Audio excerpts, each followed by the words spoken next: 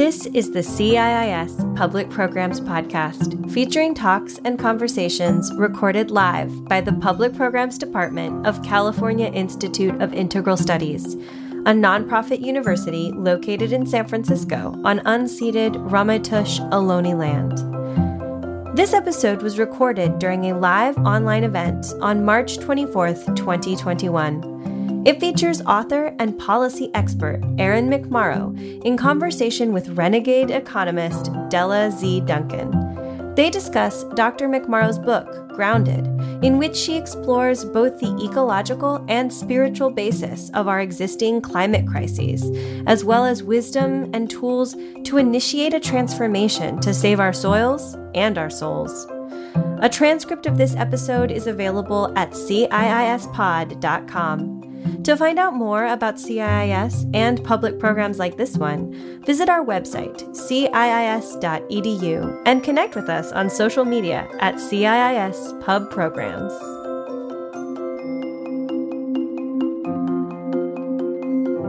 Thank you, Erin, for joining us. So happy to be in conversation with you.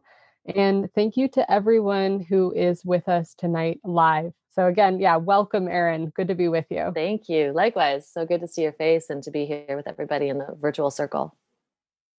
And tonight we are here to speak about and be with the theme of on healing our planet and ourselves. And we are also here to celebrate your book, the title being Grounded. So perhaps we can begin with some grounding for all of us tonight. Would you mind leading us in something that may ground us for our time together? I would love to. It's my favorite thing to do. All right. So take a moment wherever you are. If you're able to close your eyes, please do, of course, unless you're driving. Maybe put hands over your heart if that feels good, or whatever feels aligned with your body in this moment. Maybe if you can sit or even lie down if that feels good, whatever feels true. Start to connect to the breath. Maybe for the first time today. Just take a moment to invite yourself into the space. So just allowing anything that was going on before this moment, maybe the entire week, maybe the entire year, let it be outside of this space, and just invite yourself into your own body and inviting yourself into your own breath. Inviting yourself into the present moment. And feeling the earth fully supporting the body. As you breathe, maybe feeling imaginary roots drop down into rich, fertile, healthy soil, dropping all the way down as far as they need for you to feel deeply rooted and grounded in Mother Earth.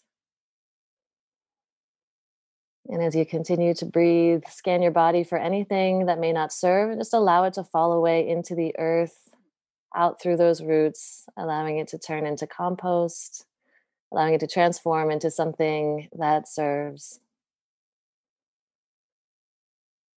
And staying connected to the breath whenever you're ready, just inviting any nourishment drawing up through those roots into your body that feels called for in this moment. And take 3 long, deep cleansing breaths wherever you are. And just calling in great mother energy, great father energy, team highest good. So anyone or anything who wants to be here for our highest good, our soul's greatest growth, the highest good of all involved, please be here with us. I'm calling in the 4 directions, the elementals, the fae, anyone that wants to be here for our highest good. Please be here during this conversation. Be here with us in this virtual circle wherever we are. I'm calling in the well ancestors of the lands wherever we are. Thank you for guiding us in this moment. Take 1 more long, deep inhale, 1 more long exhale.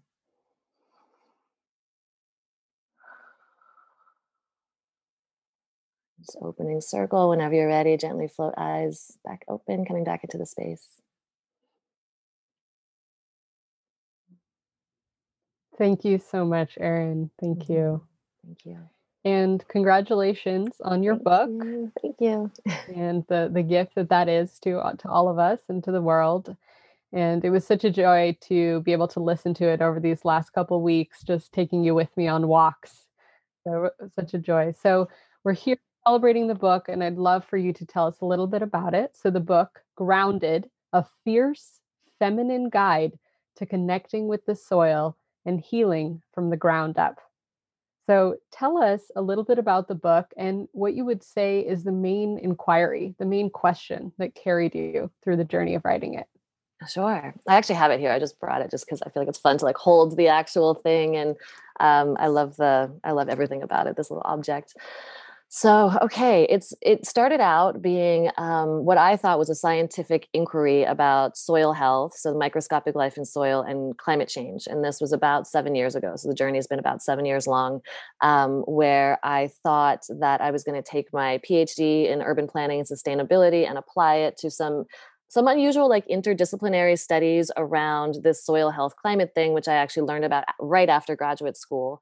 And that just brought me into this, what I'm going to call like my spiritual journey. That was the very beginning, attempting to like getting the download, sort of the call to write this book, and then charging forward with it, thinking that I was going to be providing scientific facts to people that were going to like change the world and like save the world or something, whatever I thought I was going to do. And it ended up bringing me to the divine feminine metaphor. It brought me to Bali for yoga teacher training and energetic work for the first time in my life. It brought me, I would say I stumbled upon the tantric path, having no idea that's what I was doing at the time, introduced me to the chakra system. And as I started to learn about the divine feminine, this story just started to unfurl and my own storytelling started to unfurl. And so it's really hard I have no elevator pitch. Like I have no one sentence thing about what this is about. It's a journey.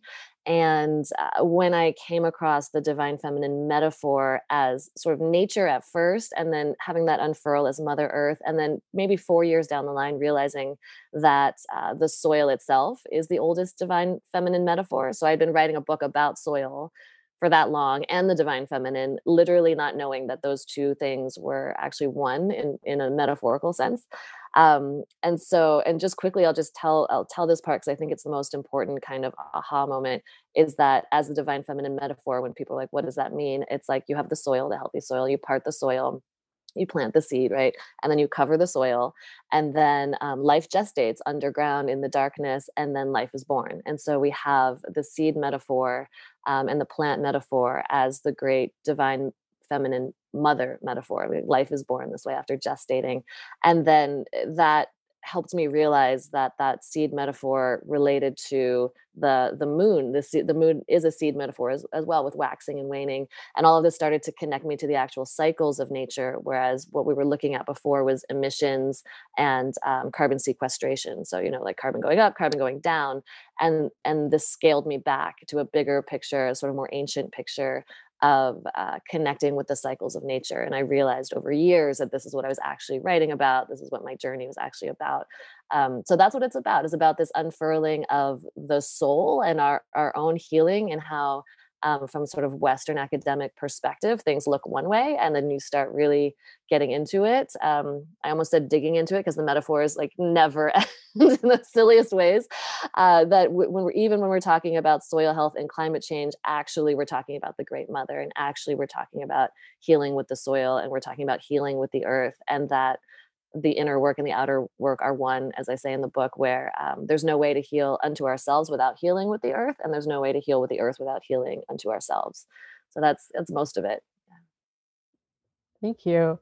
Yeah, it really struck me how interconnected the whole book was and how many beautiful themes you wove together. And I really learned a lot. And so just to say back a few things you said, you brought up the divine feminine, soil science, soil health, climate change, patriarchy. There was also economics, which is personal interest to me. So there were so many things that you wove together. So perhaps for folks joining us tonight, and for myself even, since we have you who studied this in such great depth, let's unpick that a little bit. Maybe let's start with, what's the connection between soil health and climate change? Why should we care about the relationship between the two of them, and why do you have this such intent focus on the soil health and bringing that to folks' attention?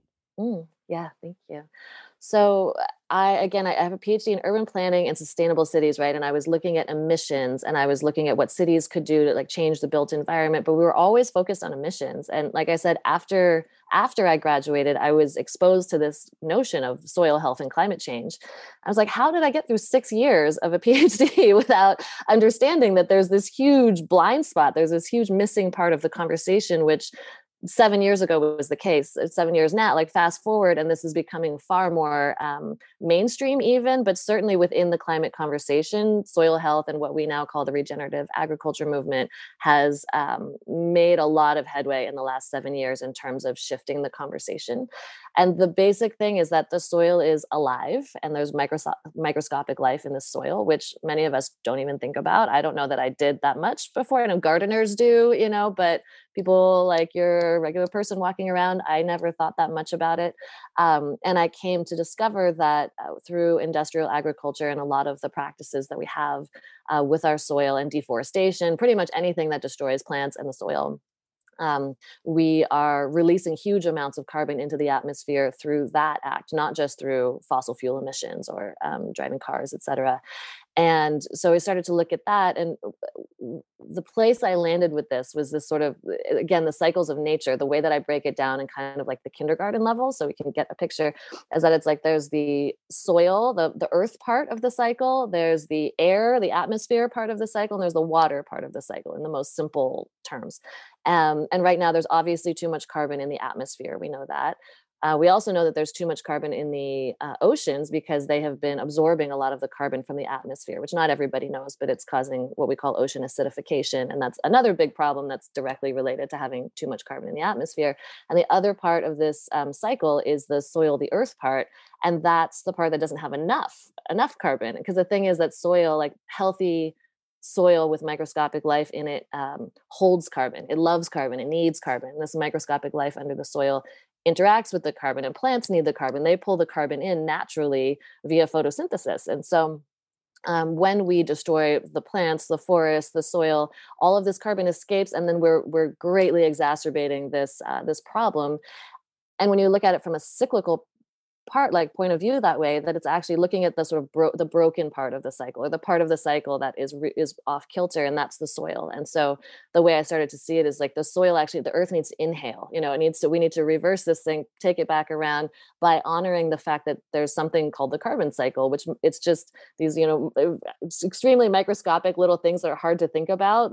Carbon molecules are moving around like the water cycle. This is the way I think about it, where it's like learning about the water cycle in elementary school. It's like, oh, the water never goes anywhere. It just moves around. It transforms. It becomes all these different things. That's essentially how the carbon cycle works.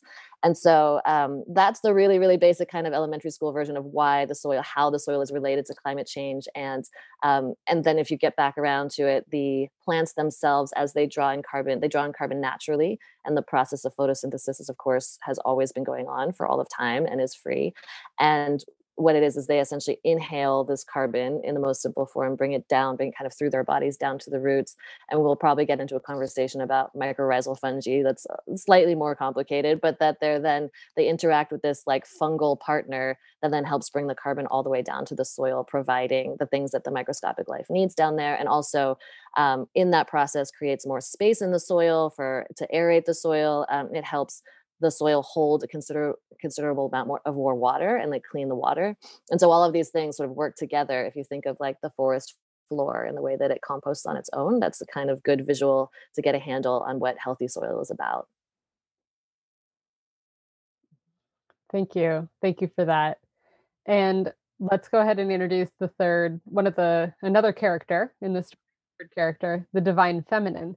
So in your book, you go from really telling us about soil science and climate change, and then you bring in the divine feminine and patriarchy and historical perspectives. So tell us again a little bit more about the divine feminine, what that means to you, and how the divine feminine enters into that relationship as a metaphor, but also as a potential place for healing. Right. Thank you. So I've come to learn again by like sort of stumbling onto the tantric path, the beginnings. If you think of I get asked a lot about the divine feminine and the divine masculine, and as I've learned, it's these complementary energies that weave through everything, through all of life. And this is again kind of a relatively recent like learning in my life. And so the way that I've learned it is the masculine is more like a mountain energy. It's sort of there. It's the great protector. It's also an initiatory energy. And then the feminine is like the ocean. It's like the energy of the ocean. So equally powerful, but it's more, the divine feminine is more liquid, moving, fluids, and receiving. It's the receiving energy. So we have an initiatory energy and a receiving energy, or a giving and a receiving, which is how all of the dance of life flows. And when nature is in balance, this is just flowing freely throughout everything. And a lot of what I talk about is how we've fallen out of balance in this dance. And so again, back to that sort of like soil as like parting the soil, plant the seed, this like the actual mother, it's like pregnancy, right? Gestation in the dark, and then giving birth, and then life goes again. And then to go all the way around the seed metaphor, the plant then grows and then dies at some point and comes back and becomes compost, goes back to the earth, back to the mother, and we all go around again. And this is the eternal dance of life that is, it's never ending. And it's totally different than the notion of when we start to talk about patriarchy, or what I sometimes call the toxic masculine, although it gets really tricky with the language because people have so many associations with these things. But that is more of a taking energy. So actually in the book, I talk about patriarchy. I see it as the externalized ego. So it's like the ego that we're all dealing with in our personal work and things. It's like a collective ego that has somehow become like a greater force that is neither the divine masculine nor the divine feminine, has actually nothing to do with either. It's that taking energy that doesn't exist in nature. Like it's something else. And so coming to understand these equally balanced energies within ourselves, we can do healing work around that in ourselves, and then looking at that in nature and looking at where are we harming. Well, obviously we're harming the soil all the time, and unfortunately there are rape metaphors. We get into the goddess history and things like this, where we used to honor the great goddess, the great mother, and every indigenous culture all over the world for all of time has honored the great mother because of what I just said, because of the birth metaphor. It's really obvious once you sort of look at it. It's like gestating life, the power of the darkness, the power of gestation, where a lot of people honor, let's say, the sun as the source of life. And it's a source of life, but also the darkness is equally powerful. If we had all sun and no soil, if we had no place to gestate, there would be no life. If we burnt out all the soil, there would be no life. Like it's always a balance between the two. So that's where the feminine comes in, and just the sense of the lost stories of the great mother, or the maybe damaged stories of the great mother, where whenever we started to tell stories that were harmful to her as a character, or to the goddesses as characters, we also started to enact it in actual literal violence with women and girls all over the world, and also people of color. Like I say that that all of genocide, unfortunately, and slavery, and all of these things where we think that we can own something, or if we can own people or land, we're out of balance in that way. And all of these acts are an extension of our harmed relationship and our being out of balance with the masculine and the feminine. Thank you, Erin. And you brought up your view of the ego. And I found this really interesting in your book, your both view on it, and also how a more healthier relationship could be with the ego. Can you speak more about that? Sure. And this is also relatively recent in my personal journey. It's part of a internal healing journey, where at some point, if we haven't learned this growing up, we learn that we are dealing with our own soul, our higher self, and also sort of another voice that is sort of our egoic voice, whatever that is. And it's always there. We can't there's a lot of talk about like crushing the ego or getting rid of the ego or all these things. But my understanding is that it's a forever balance. It's something along the lines of, I've read in a beautiful book called Sand Talk that it's 3 to 1. So it's like 3 parts soul, 1 part ego. And you just have to always know that. And all of the wisdom traditions know that. And we work with the ego. And so it's something that we reflect upon all the time. But if we let the ego, if we lose our traditions, if we lose our path, if we forget, the ego just takes over, and we just think that that's life, which I think collectively it feels like is happening often, is this like the state of climate change that we're in, and biodiversity loss and ocean acidification, all of this incredible destruction and all of the violence and all these other things, I think are directly related to the ego out of control. It's like, it's not that we need to control the ego, but it's run amok. It has gotten out, and because we don't have these alive wisdom traditions as Indigenous cultures always have and passed along, and we're not practicing as a collective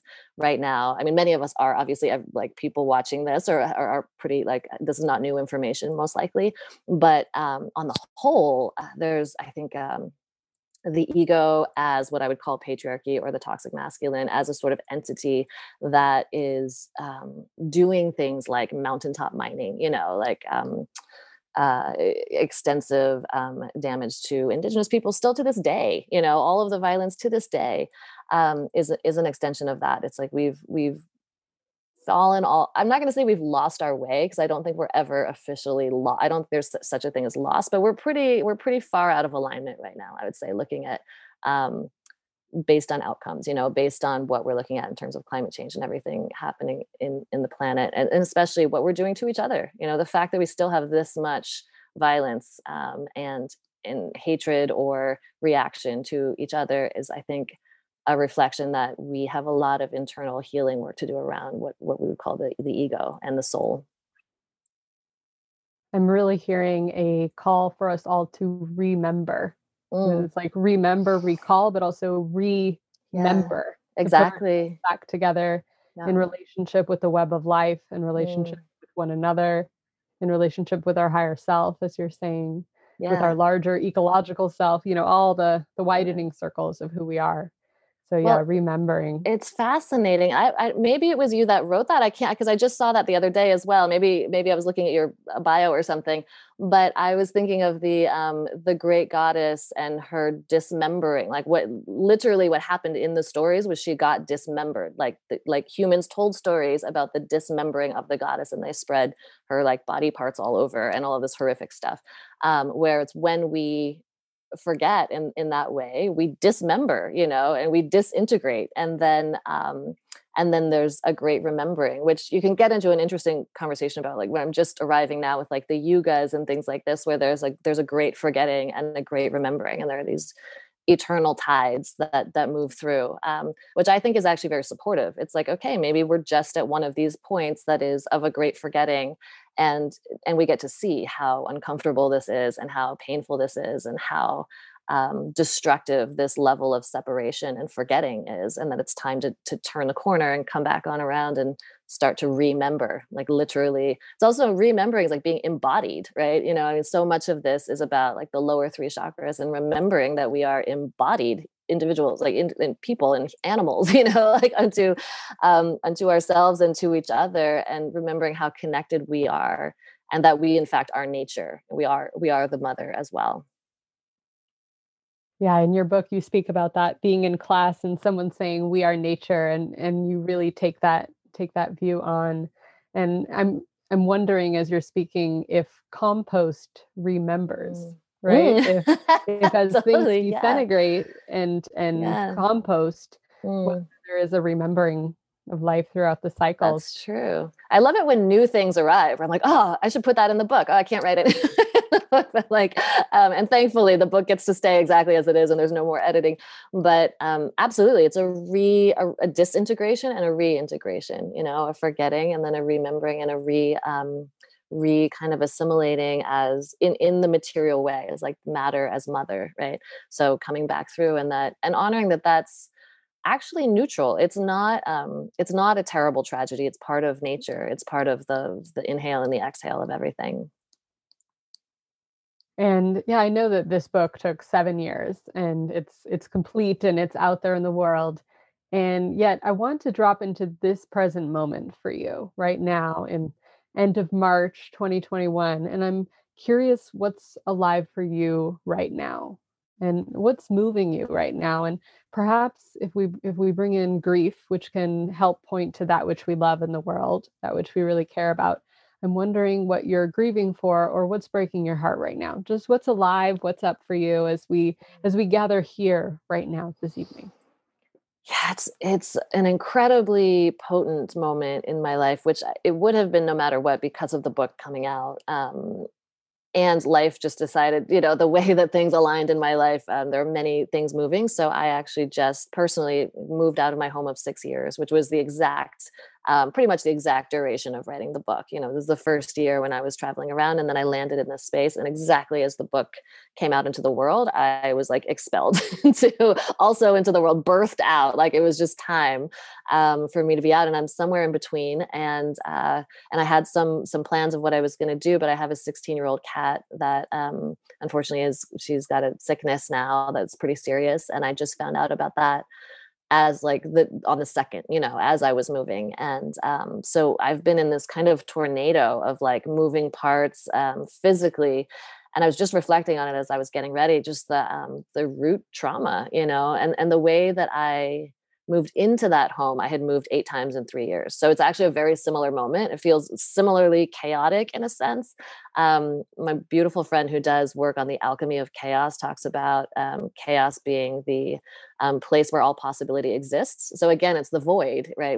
I'm in the void.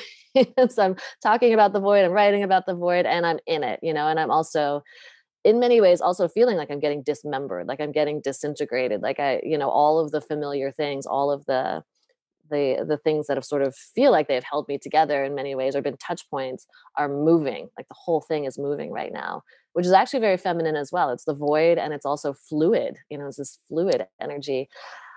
So it's been a real deep invitation to taking my own medicine, and this notion of like staying grounded, because this is a very ungrounding moment that I happen to be in, and to continue to speak about it, to continue to show up and sort of like deliver. But I'm talking most days about the work that I've been doing in the middle of this great transition. And then we just had, last week we've had more than one now, even since we started connecting, of just hate crimes and shootings. And it's not like that wasn't happening before, but one in particular is, aimed at Asian women, and that I'm half Chinese, and it hit really close to home.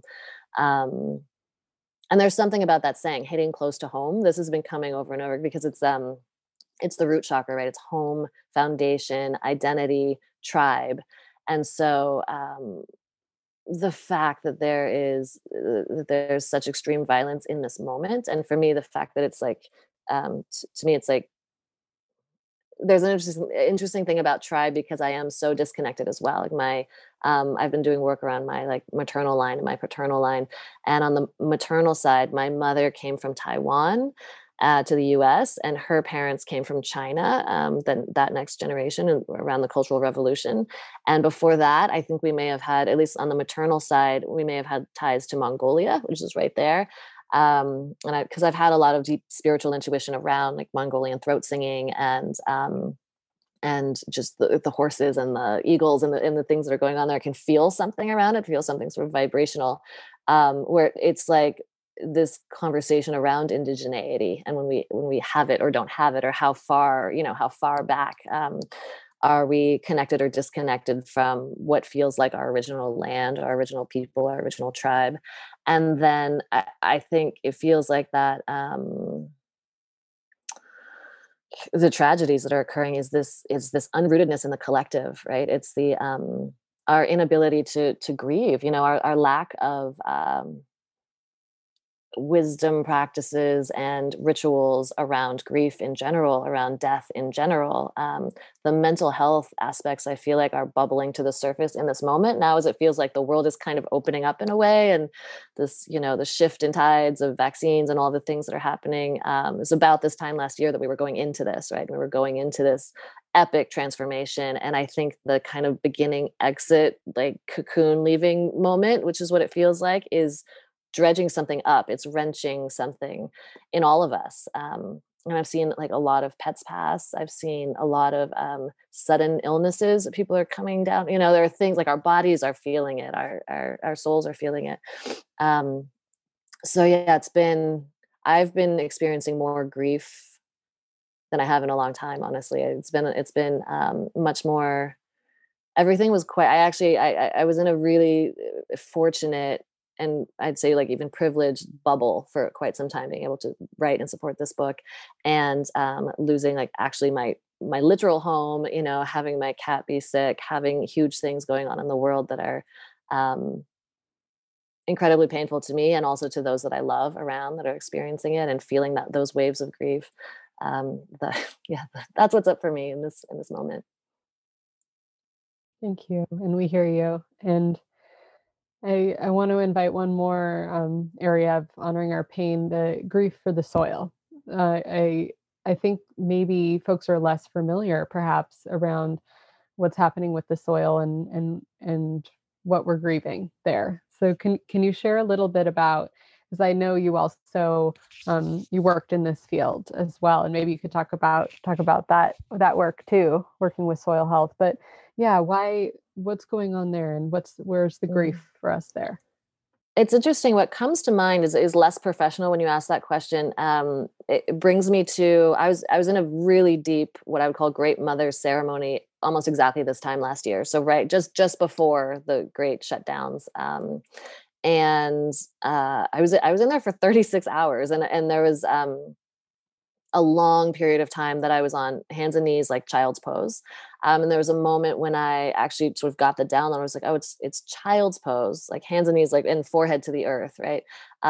Because we're her children. Like the stuff I had been writing about, I understood sort of intellectually and I could say it or I was channeling it. But in this moment, it became in this ceremony and this experience, it became like visceral, like in my body, actually truly experienced real time.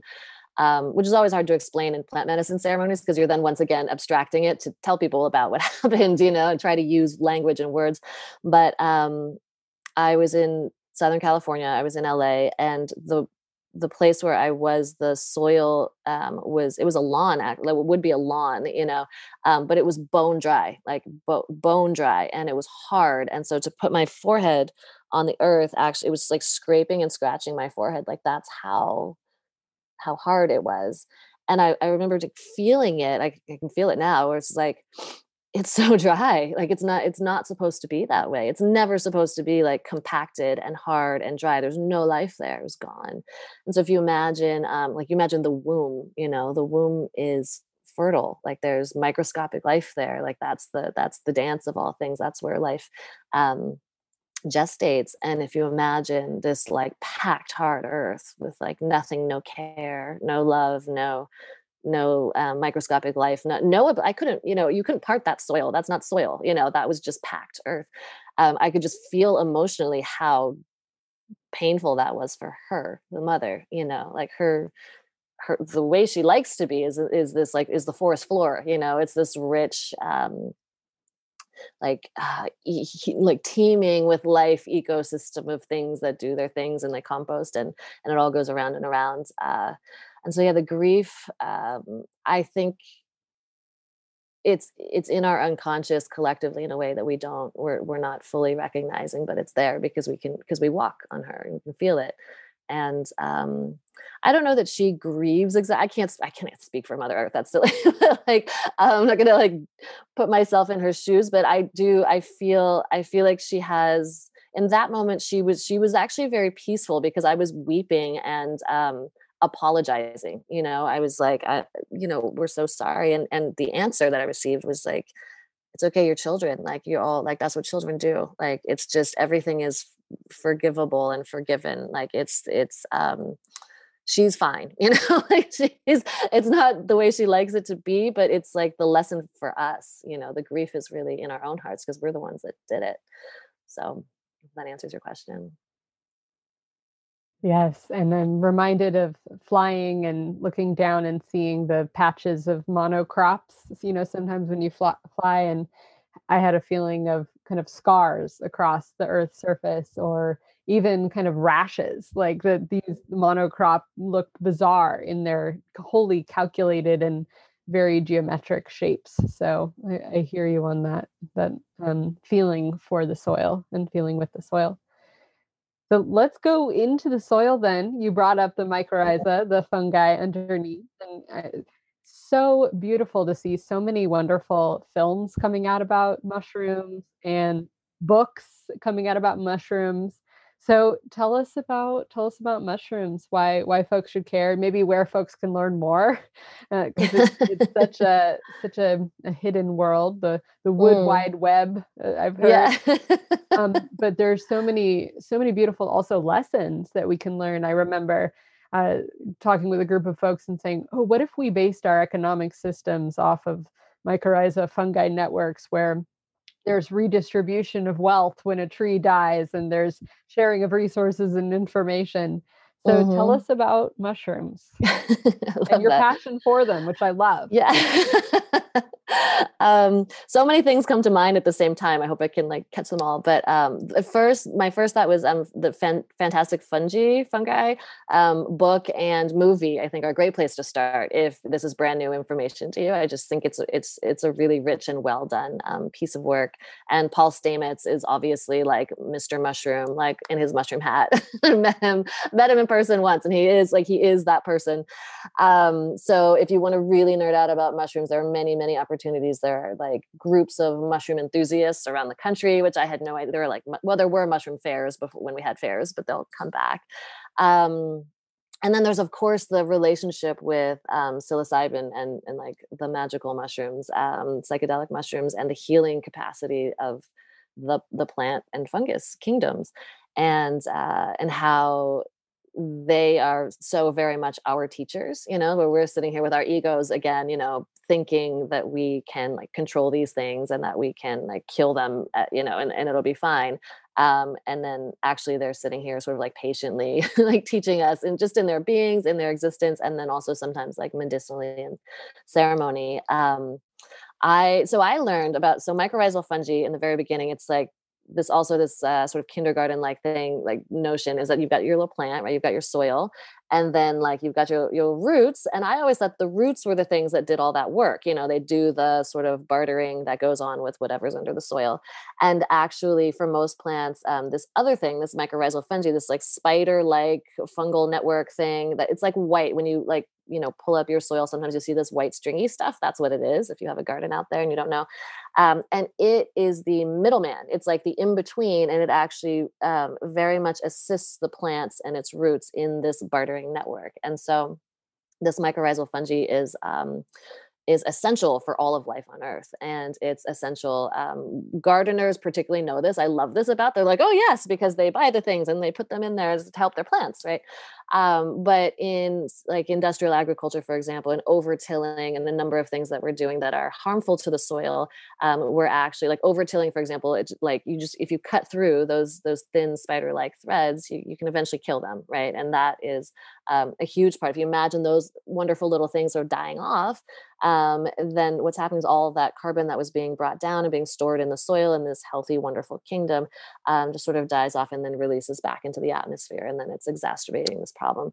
And so, yeah, you've got like, cute things too. You've got like your nematodes and like your worms, like all of these crazy, like, you get into nerding out about microscopic life. It's really something. So yeah. And then also this love for the fungus kingdom, because whatever it is brings so much, and we don't even know. It's a very strange, huge kingdom, where it's like, there's so much we don't understand about it. And I think that's why when you really get into it, and you go to like a mushroom fair or something, like all the different kinds and the different ways that we have identified them and the ways that we can eat them, and then the ways that we can work with them in ceremony. I feel like the way Paul Stamets runs around with his like mushroom hat, like literally he's a guy wearing a hat made out of mushrooms, which is another thing. We can make things out of mushrooms, like the way that hemp is like a super plant. Mushrooms have this capacity to be made into all kind of leather-like substances and things that are compostable. And so it's a huge question of mine, like why we don't have so many more mushroom-based companies and things when we're looking at like a regenerative economy, a compostable economy, a zero waste economy. We need to make things that can compost and also be strong and useful. So there's so many. I mean, it goes in all of these different directions to like the just sort of like the cute like attachment, and then the profound nature of psychedelic work and healing, to the role that they play in plants and agriculture and feeding us. And Paul Stamets says that they are sentient edge runners, and that they can sense our past. Like when we walk by, they know that we're there, which I just feel like is so incredibly magical. And it's just such a funny thing to not be conscious of, not be aware of, that this is part of the remembering. It's like, remember our partners in life, we need them.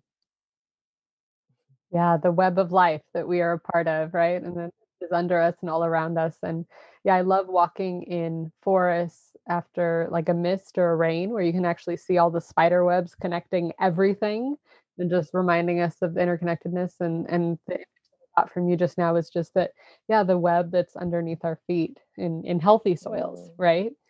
Yeah. Well, the web and like the metaphor of the spider is the great creatrix also. We're the eight-legged creatrix, and the spider web's like the weaver, like grandmother spider, like weaving creation, weaving what we call reality, weaving consciousness. Like that's storytelling. And that's where we get into that conversation about what are our origin stories. Do we have origin stories? What origin stories are underlying Western, what I would call Western culture loosely? What are the origin stories from around the world? Like it actually ties directly in to this notion of webs, and then of course the metaphor of like the internet and our brain webs, like how much they look like these webs that remind us of the interconnectedness of all things.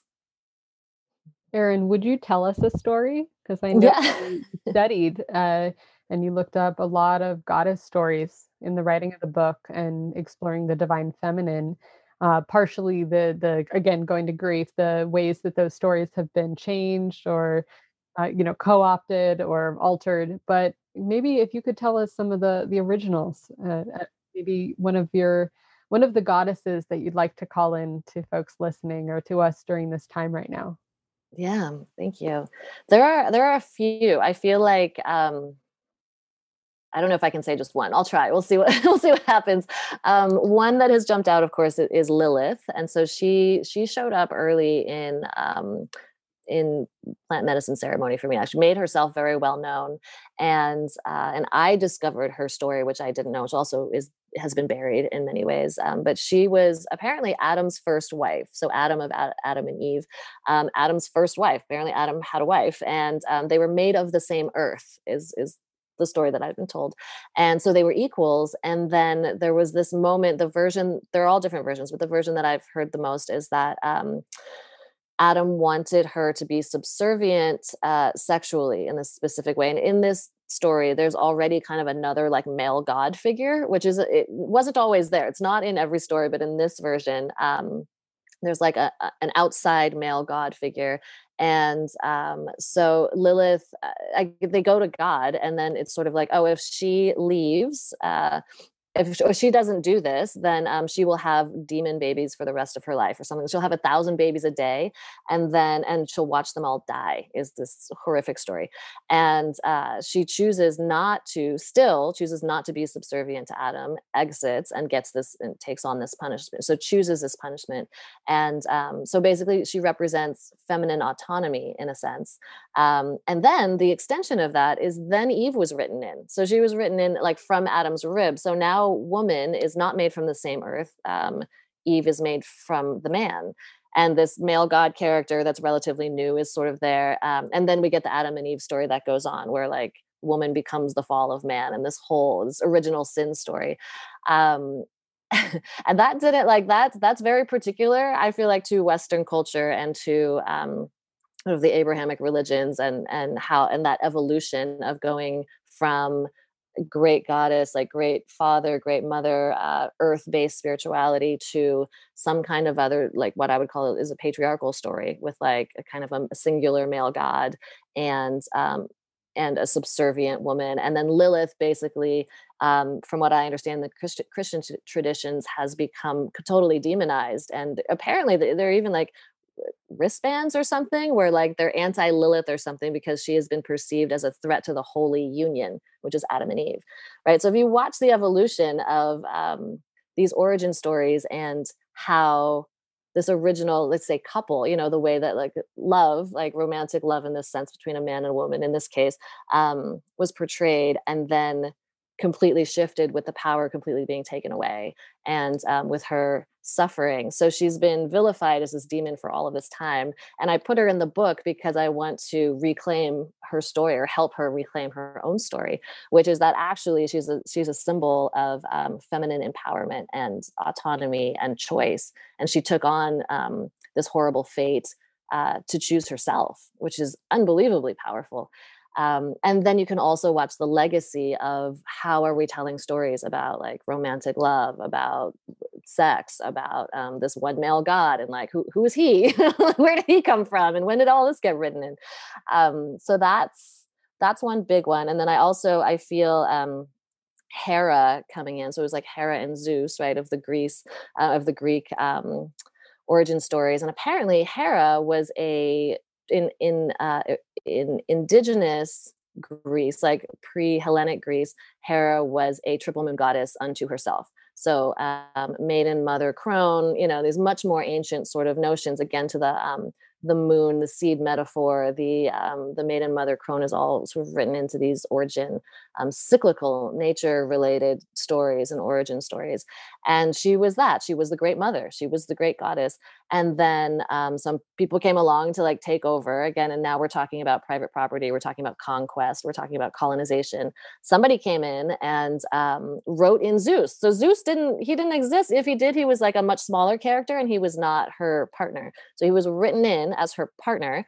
And they wrote him in as a rapist. And so he became like the origin story sitting at the base of what I'm going to call Western culture is a rape story. And so he was this like philanderer. He was a shape-shifting rapist. This is like our great god, right? This is like one of the original sort of like male god characters.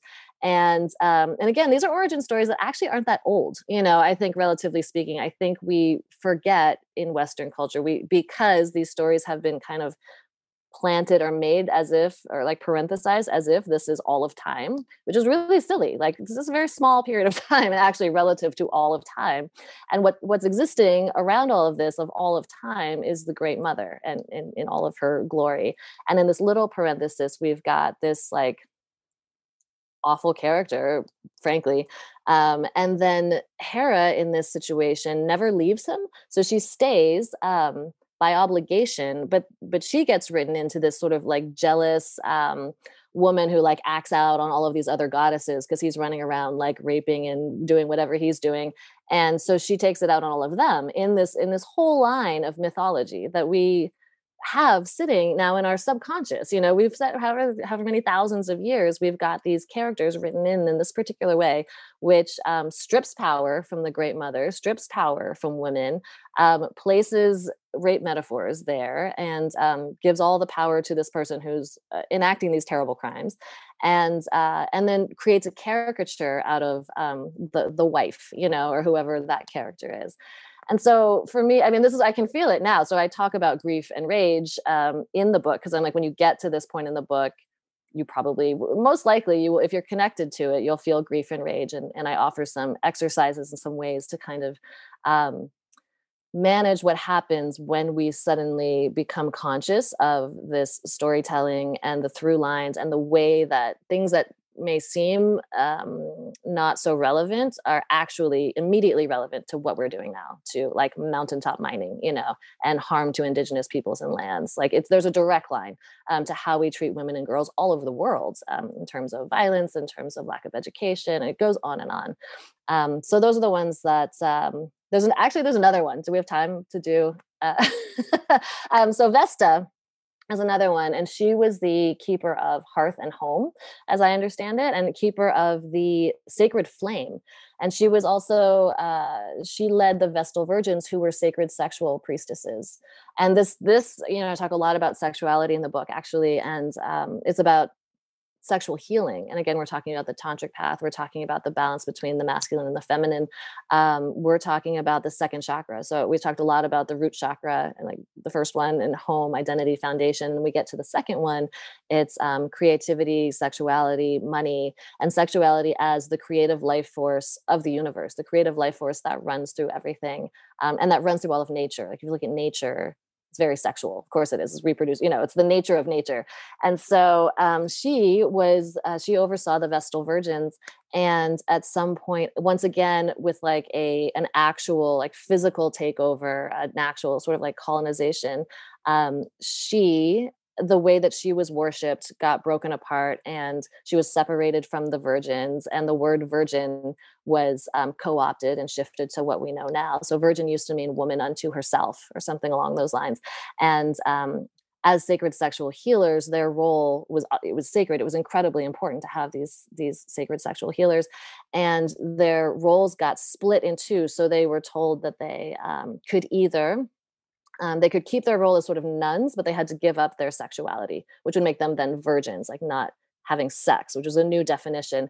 And if they did that, then they could keep their political power and their money. And so apparently, like the word Vesta, her name has been rolled into the word investment. So we're talking about, as you look at, the state of capitalism and what, how that is playing out in the world, and this word investment, and the way that we think about private property, which is the way that we think about land, and the way that we think about people. There's a direct line to Vesta and her keeping of the sacred flame, and the keeping of sacred sexual healing, and the incredible importance of that in society, which is alive, but very, very heavily suppressed and oppressed, even violently to this day. So yeah, I want to bring back, just bringing these great goddesses back and their stories, and unpacking these, I would say, devastating rewrites that we are continuing to live out and play out in society, because we've left it in the unconscious. And so it's running the show until we take those stories back, rewrite those stories, claim our power, give power back to the goddesses to which, they once belonged, and remember. Yeah, remembering the goddess stories. Thank you. So I really love this metaphor. It's called the upstream metaphor, and it's one where the metaphor comes from, I know it from public health, where you imagine you're standing at the bank of a river and you see someone float by who's drowning. So you have to go upstream to figure out, why is this person floating down the river drowning? Why are all these people keep floating down the river drowning? And we've spoken about a lot this evening around everything from, the soil experience that you had with your forehead being so dry, the tilling, which is cutting the mycorrhiza networks, the acidification of the ocean. We've talked about the hate crimes that have happened recently. We've talked about your own feeling of, dislocation and having to move and feeling disconnected, right? And then, of course, these stories of domination over women in the stories, the retelling of the stories, and in general, violence against women and girls. So I'm wondering, if you were to take these challenges, some are historical, some are present, right?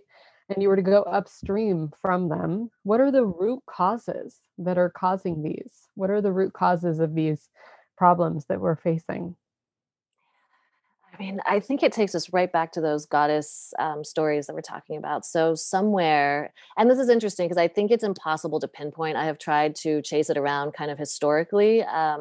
And there's no, as far as I can understand, there's no exact, we don't know. Like there was some tipping point where I would say like the ego got loose, and I don't quite know how it happened or like when or what, or maybe it's just part of the great inhale and exhale of all things. And it always happens, and it's happened multiple times in time space, or it gets kind of like psychedelic non-time space, but it happens, and we are living in a world where the ego is basically totally run amok to the point where it's sort of unconsciously running the show. These stories are unconsciously running the show, and the show that we are creating is incredibly destructive to the point of almost destroying ourselves. And so it's right in that juncture of wherever we went from living in harmony with nature, living with earth-based spirituality and wisdom keepers and ceremony and ritual and plant medicine, working with plants, listening to the plants and the animals, remembering and living in balance in that way, and having when we would fall out of balance a little bit, there was a community or there were ways to help reinvite us back into balance and to stay. But when that thing tips in the collective, then then we lose track, and then we have lost our ceremonies and things, and even to the point where the wisdom keepers, the actual humans, the people who were connected to the land, then have violence enacted upon them to try to erase those ways. And we talk about like the criminalization of plant medicine, right? We have like, look at how much stuff is legal, and then look at this incredible healing modality for humans that is criminalized. Like, that's astounding what we have done in this huge reversal.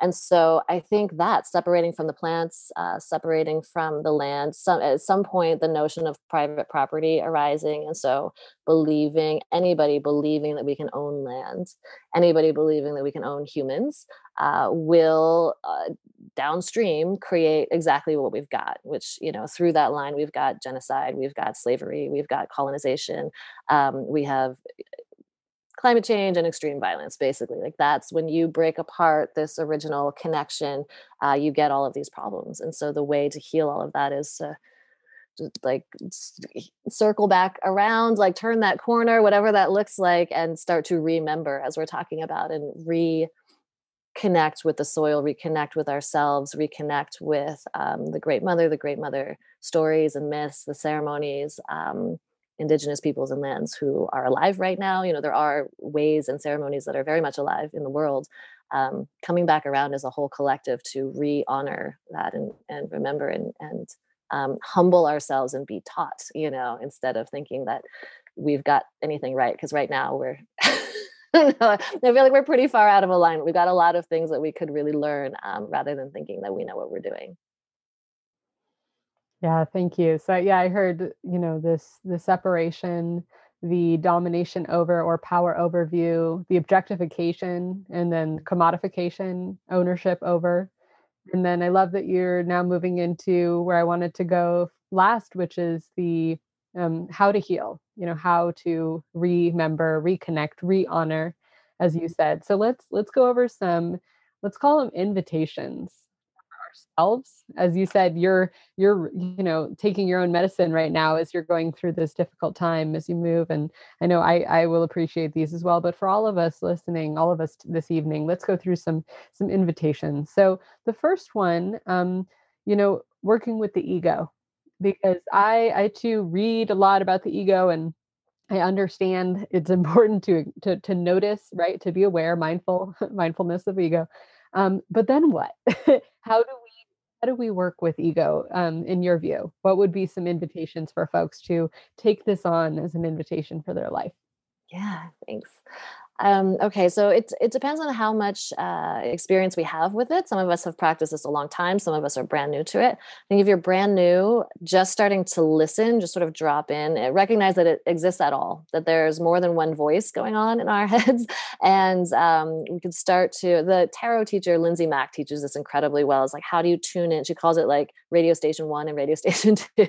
And there's like, the voice of the ego is often maybe criticizing, sometimes yelling, directing, there's all kinds of ways you can start to recognize its voice. And the voice of the soul is often guiding, inviting, sometimes whispering, and it's always guiding us to our highest good. And the ego is often operating in fear, and so we've got this sort of thing going on.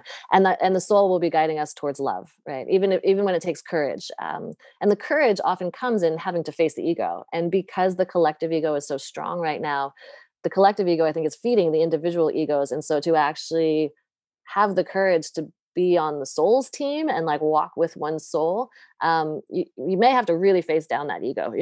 There may be a lot of work there. So that's one, just sort of getting a sense, starting to navigate, realizing that this thing is here, and getting a sense of, when am I listening to my sort of intuition, to my higher self? When is the ego jumping in? And then starting to invite oneself to be in one's higher self more often. And whenever that ego hops in, or whenever, like, sometimes we can go a whole day or some long period of time in the ego, like just operating straight from ego. And whenever we sort of catch that, just being gentle and forgiving of ourselves, of just the fact that, like, that happens, reinviting ourselves back around. I put a really beautiful self-forgiveness exercise in there, which I learned from a wonderful coach of mine. Which is we can forgive at any time, so we can always reset. There's no need to, like, double ego. So what happens, we'll, like, catch the ego and then be like, hard on ourselves because we were in the ego. You've got, like, double layers of ego. So just, like, always realizing that we can be gentle with ourselves. And the self-forgiveness exercise is when we can identify a thought form that isn't serving, like, for example, like, I am not worthy, which is a really, like, that's a top hit, of most of our egos are running around saying I am not worthy, which is also a root chakra trauma, like harm. So I put my hands over my heart and I say, I forgive myself for believing in the misunderstanding that I am not worthy. The truth is, and then I say the truth is, I'm infinitely worthy. The truth is, I am part of an infinite universe, and I'm whole, and I am valuable and worthy, and it's a really simple exercise, but it invites us into this ability to kind of just rewire every single time, and gently so, with ourselves, without being hard on ourselves. I think that's my primary way of working with the ego. Check in with it, find it, start to work with it, and then start to do that self-forgiveness exercise. Beautiful. Thank you. Thanks for making it practical. And the next one I'd love to ask is around the soil and climate change part. And I'd love to ask this for invitations of the individual behavioral, but also of the systemic, right? So what can folks do personally in their own life? But let's not leave it there. Like, what are the maybe larger movements, or even bills or policies, or international laws that would be really supportive of a more healthy soil and a more stable climate and planet? Mhm. Yeah. So I think the simplest thing is start to compost, which may not seem that simple, depending on where you are. It could be very simple for you. You may already be doing it. If my agent actually learned in Manhattan that she could just go to where she already goes to her farmer's market, and she could take her clippings, her food clippings, and just drop them off. And so she was able to, like, keep them in her freezer. And this also, interestingly, like, takes food waste out of the trash. But in New York, that's a huge deal, because it means you don't have, and anywhere is a huge deal. It means you don't have rotting food in your trash, right? So, like, taking that and then giving it back, however that is, if it's a compost bin in your yard, in your community, if you don't have access to a yard, there are community gardens you can take them to. There are farmers markets and things. There are ways. People are organizing these things. Just, like, do a little Googling, figure out how to compost one way or another. Also, the food that we purchase, like, we've heard this one before, but even eating organic is better than not. But I would say, if you can get to farmers markets, if you can talk to your farmers, if you can get to know them, if you can ask them how they're treating their soil, and even better, just you can search now regenerative farms. So Regeneration International is a great organization. Kiss the Ground is a great organization. In Detroit, there's a wonderful one called Detroit Dirt, where they collect actual organic matter and give it back. So those really basic steps, like just sort of paying attention to your food, where it's coming from. And then policy, a lot of it's local. So it's also, like, helping to get municipal compost going. San Francisco has a great system. LA has been working on it.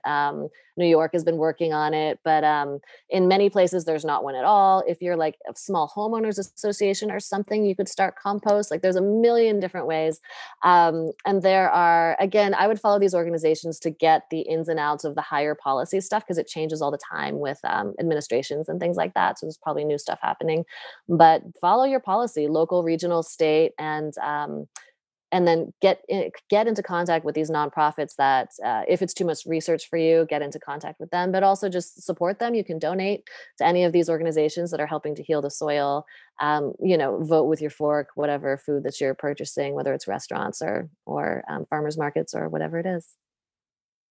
Thank you. And if I could add one as well, I'm thinking about folks who might think, oh, well, not everyone can buy organic because of the cost or spend the time to go to a farmer's market. So I would say on a systemic level, I would encourage folks to get involved with movements to raise the minimum wage, to redistribute wealth, and to reduce the income gap in organizations or companies, because then more folks can live ethical and sustainable lives and not have to make that choice for their own health and the Absolutely. health of the planet. So I just want to bring in that economic systemic lens. Yeah. And I didn't mention growing your own food, if that's at all possible within your realm, or sharing in community gardens, that can also help and be economical. It can be more affordable, and support, if you have extra, support others that are doing those things.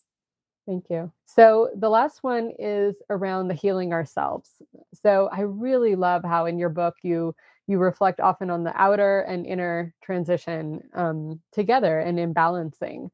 So, as we've spoken about remembering, what steps can folks take if they're feeling this disconnection, disembodiment, dislocation, dismembering, right? What can we do? And I also want to say that in your book, I appreciate I think you call them soul soil invitations at the end of each chapter. So I just really appreciate that you brought that to a practical level there. But yeah, what would be your invitation for folks listening for that healing of themselves and working on those inner mental formations and thoughts and yeah, deepening our own resilience so that we can do this work in the world?